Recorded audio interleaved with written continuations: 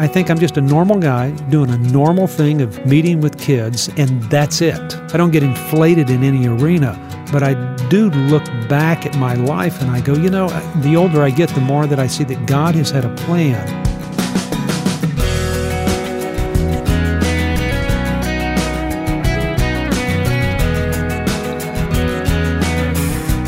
Welcome to First Person. I'm Wayne Shepherd, and we're going to meet Mark Gregston of Heartlight today, a ministry aimed at helping troubled teens and their families. First Person is a weekly program introducing you to people and their stories of God's faithfulness and calling. Some of the people who join us each week may be familiar names to you, and some may not be as known, but each is another chapter in the story of God at work in the lives of those who trust Him. Since we've been on the air a few months now, the list of past interviews is growing, and you can listen to any one of a number of programs online at firstpersoninterview.com. You'll also find us on Facebook and Twitter, and those links can be found at firstpersoninterview.com. Mark Gregston is someone with whom I've spent many hours on the radio. Mark and I host a program called Parenting Today's Teens, which is widely heard across America on radio and online at parentingtodaysteens.org. But even though we spend time talking each week, I wanted to go a little deeper with Mark's own story and learn more about his calling to heal broken families. I never really wanted to live with kids. I never thought about that. I never wanted to write books. I never wanted to be on the radio. Somebody suggested that to me, and I said, "You got to be kidding. I don't want to be on the radio." So I think the motivation has been to meet the needs of people. And if it's a good way to do that, then that's what we do.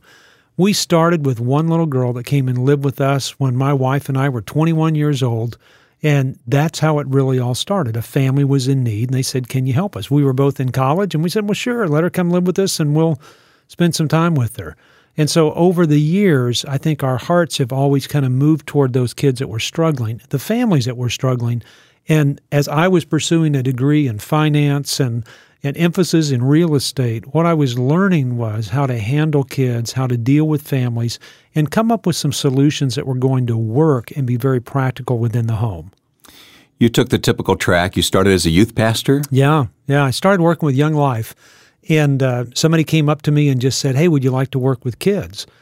And I said, "Well, sure." I had some time, and I was bored in school. And, you were one. Who are you kidding? Yeah, I was 19, and I thought, well, yeah, that'll be fun. And so we started, but it was in those initial years that I learned a lot about how to engage with kids and the relationship concepts. And I always thought that if we're learning so much about relationships, we ought to learn how to take those into the conflict that families are having.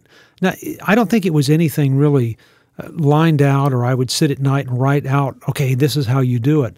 I just think that there was something going on that it's almost like God was kind of leading us through something without us knowing it.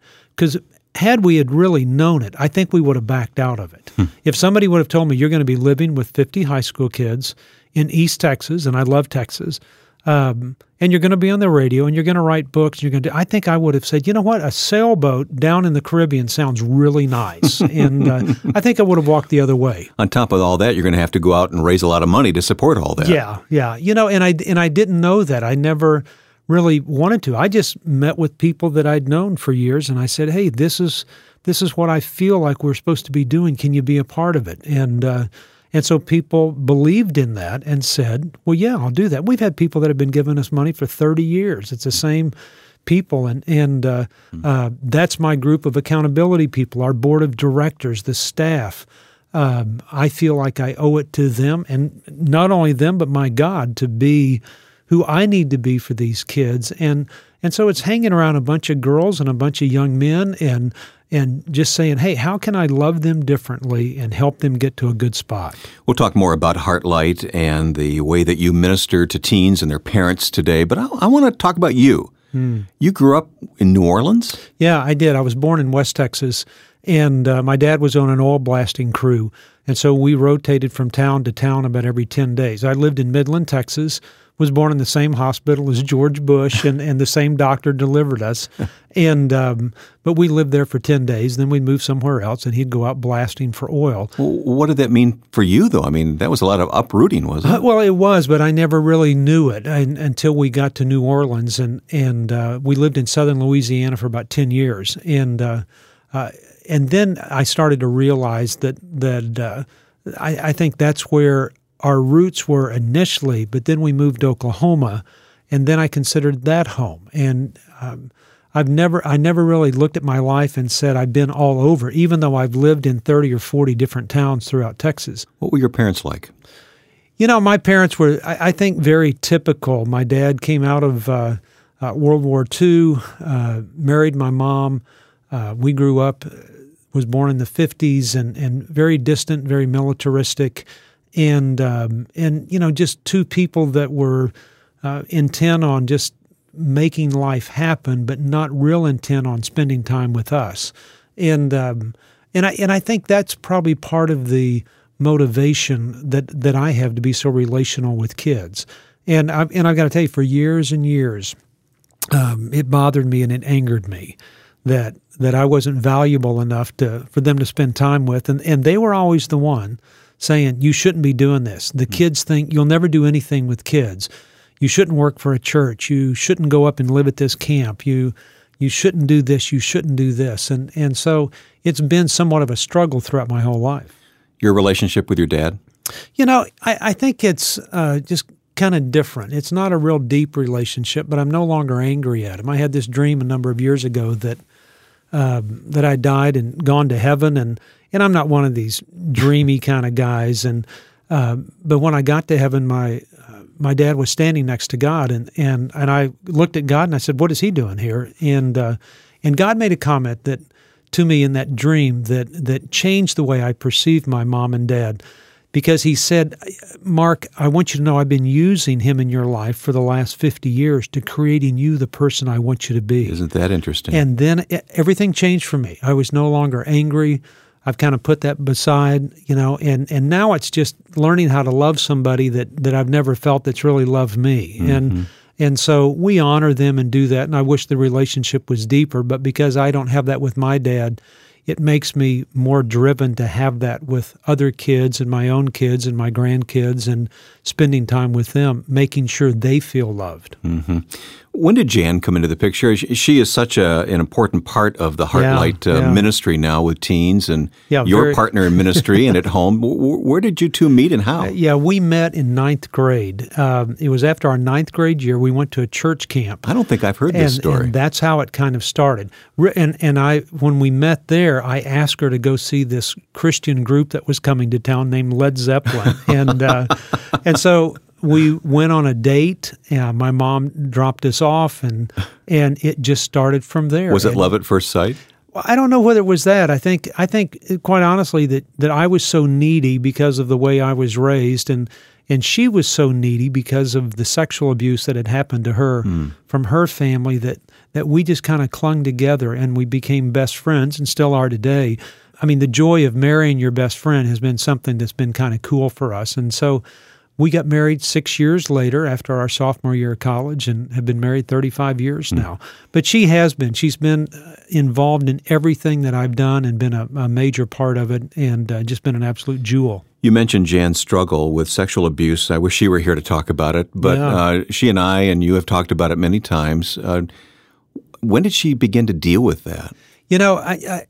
Back in the 60s, you didn't deal with it. I mean, if you mentioned anything about sexual abuse, people just said, well, it'll pass, it'll go away. Or they didn't believe you at all. That's right. And that did happen within her family. And I think you just put it on the back burner and you walk away from it. But the older you get, the more you begin to realize the atrocity of what has actually happened. And so when she was in her 30s, I think she became somewhat depressed.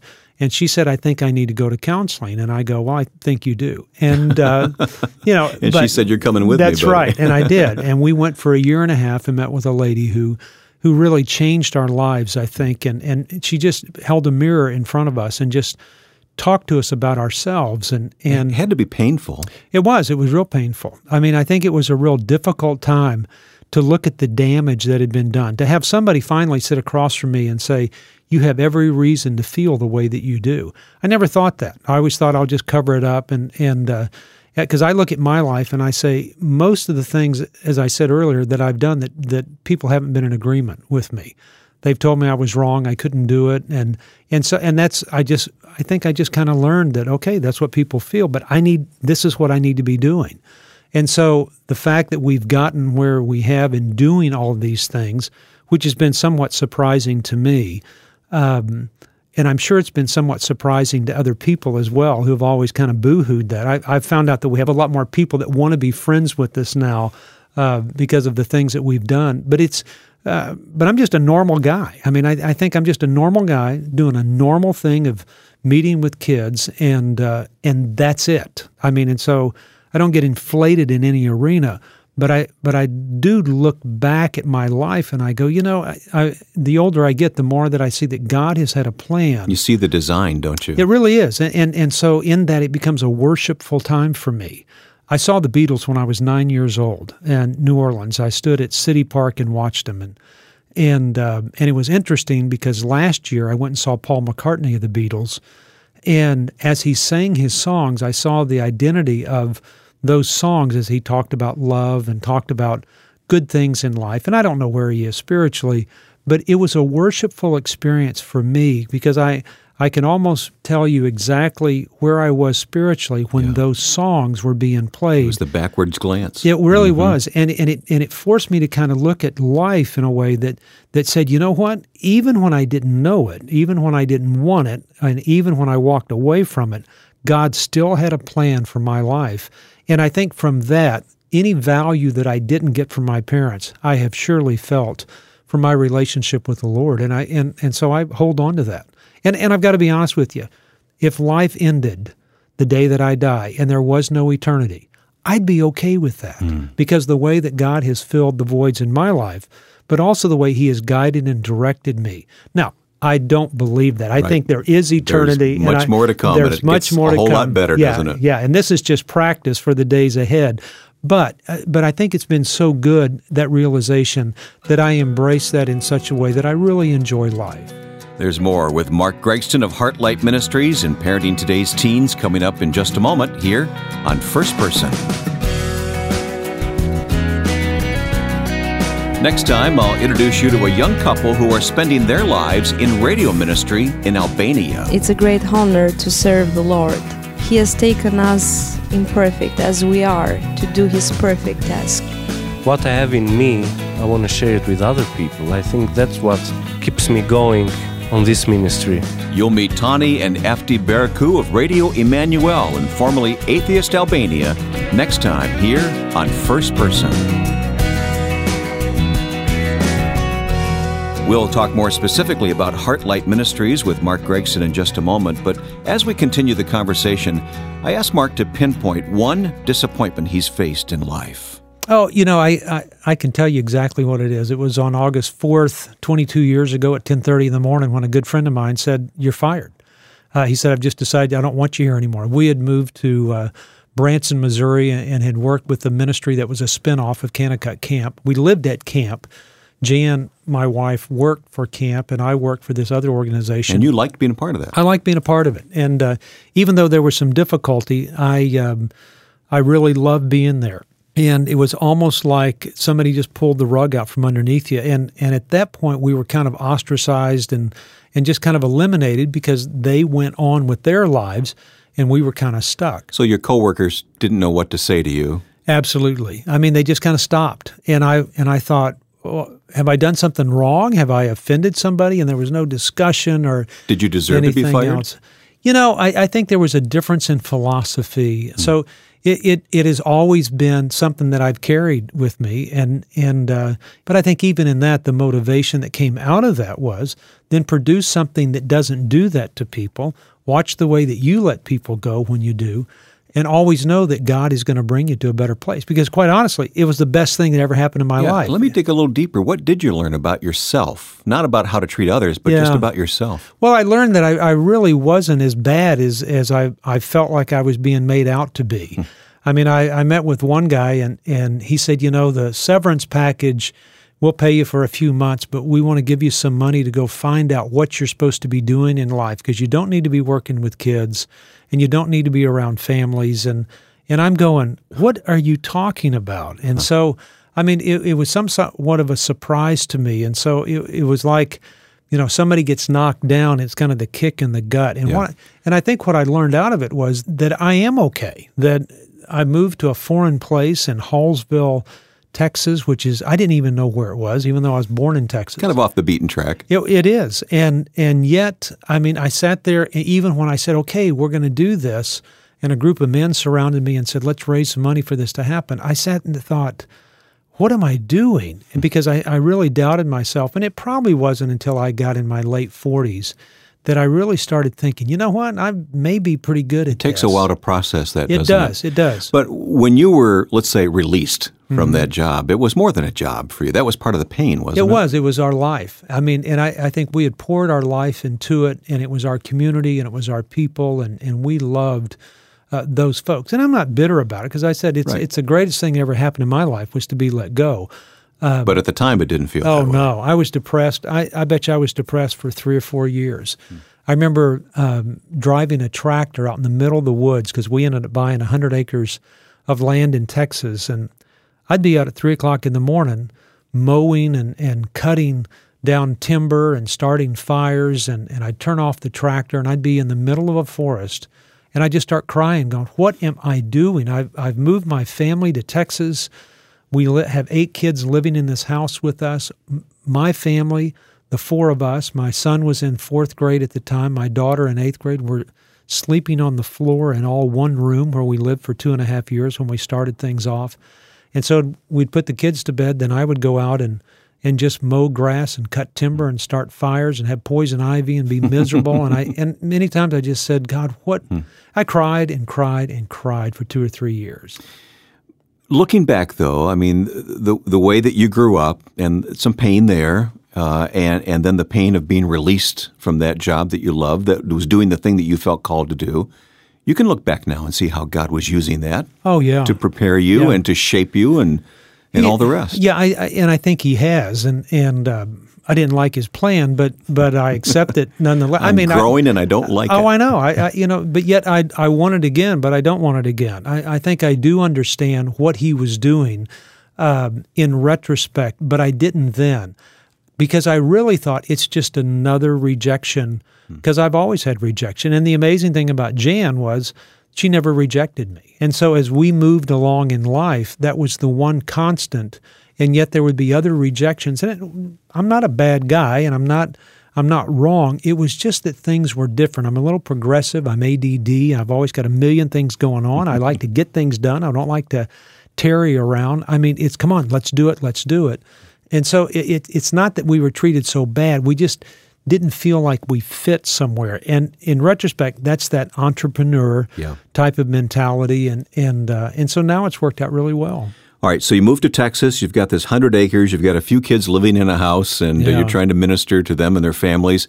But now, these years later, it's become quite large. I mean, what happened in the intervening years? You know, I always said I never wanted to live with more than 8 kids. I really said that's all I want to do, live with 8 kids, work with them and their families. That's it. And then somebody said, we need to build another house. And I said, well, okay, well, let's do that. Then they said, let's build another one. Let's build another one. Let's build another one. So we build all these log cabins. And when we did that, it started to turn into something. Somebody made a comment, when you look at the property where all of Heartlight is, or the residential ministry, people say it looks like you have a master plan that you've followed on this thing. And I've been quick to tell people, let me assure you, there was never a master plan, but I'm convinced that the master always had a plan. And so buildings that we build, they look beautiful, but they'll one day rot. I mean, I know they will. But what's going to last are those relationships and the Word of God that we build into those kids, and the way that we embrace them and walk beside them as they struggle through some things. I think I have probably never really felt God's presence in things, even though I wanted to. But I think it's only been within the last 10 years that I started to see His presence and to see what He was doing. And I think it's just my busyness kept me from looking at Him. Even though I kept doing what He was telling me to do, I didn't really realize that He had His hand in all of this. Let's get to the heart of the matter. You have such a compassion for teens and for parents. You help both equally, don't you? I mean, the teens come to live with you, but sometimes it seems like it should be the other way around. Oh, I know. I know it does. But and quite honestly, I'd rather hang out with kids. You know, if I had one thing to do, if somebody said you get to choose one thing and that's it, I'd give up everything. Even these teens that are in enough trouble that they have to come live with you? Oh, I like them more. I mean, I just think because you started a relationship that's at the very bottom, and you get to grow from that and love them in ways that they've probably never been loved before. But I think I would go back and just say, that one thing would be, I'd want to hang out with kids and spend time with them. Now, I'm 55 years old. I'm turning colors. I mean, and my mustache is white. I'm graying up a little bit, and I always thought that I wouldn't make it past 30 working with kids. But I feel more effective today working with kids than I ever have. What gives you that entree into their life? I think it's just caring for them, and maybe the wisdom to not put up with any of their stuff. I mean, I kind of cut to the quick. You're a no-nonsense guy with them. I just go, okay, let's talk about this. This is what's going on. Let's talk about that. And I think they're looking for that. And I think the other thing is they feel that I'm safe. I'm not going to be doing anything. I'm not sexually motivated toward any of them. And I mean, they know that I'm a safe guy. And I think that creates an atmosphere for a relationship to happen. And I think because of the gray hair and all that, they feel like there's some wisdom that's coming across. You're not quite grandpa yet, but... Well, I don't look like a grandpa. I am a grandpa, but I don't look like that, like I'm walking around going, hey, Wayne, it's good to see you, But you do like to have fun with the kids. You're still getting out there. You're water skiing with them. You're riding horses with them, doing all kinds of things. I love that because that's the way that I can, of course, I enjoy doing those things, but that's the way that I can engage with them and help them through other issues in their life. You like to use animals as almost kind of therapy with teens, don't you? It is. I always wanted to be a vet in high school. Now I'm assured that I didn't want to be because it would have driven me nuts. But animals have an amazing way of teaching you about yourself, and especially horses. And so it's almost a mystical bond that happens with some of them because horses aren't the smartest mammals in the world, but they are something that can teach you something about yourself. That you can get frustrated, angry, mad, disappointed, scared, and but you can have a lot of fun with them. But you learn about yourself in the process. Looking back, and if you could change anything, would you change anything? I wouldn't. I wouldn't change a thing. All the pain. I probably would have eaten a lot more stuff when I was younger, but I wouldn't. I think even that pain. I look at all that pain, and I really think that God has taken that and molded me into something, and He has used it. I would not change a thing. There isn't one thing that I would. My son goes through a divorce. We struggle with our daughter for a little while. But all that's a part of the package. That's a part of that tapestry it's made you who you are. Yeah, and I look at that tapestry now and I go, I like it. I really do like it. And I'm anxious to see what He does over the next few years to see, what that's going to be. And it's going to be dark times and it's going to be good times. And I don't look forward to the dark. But, I think in the long run, because of what He's done, I'll be able to accept what He is doing in the future. Mark Gregston of Heartlight Ministries and the radio program Parenting Today's Teens. If you'd like additional information about Heartlight, or if you need resources to answer some of the questions you may be facing with a teenager, we've placed a link to Parenting Today's Teens on our website, firstpersoninterview.com. By following that link, you can listen to Mark's radio program and subscribe to his newsletter, even find hundreds of practical resources to offer you help and hope as a family. The starting point is firstpersoninterview.com. You can also find us on Facebook and Twitter. Well, we're going international next week. We're going to meet a husband and wife who operate a Christian radio station in Albania, a country that once banned all religion. Today, the gospel is being proclaimed, and they will tell their remarkable story. Tani and Efti Baraku join me next week here on First Person. Now, with thanks to my friend and producer Joe Carlson, I'm Wayne Shepherd. Join us next week at this time for First Person.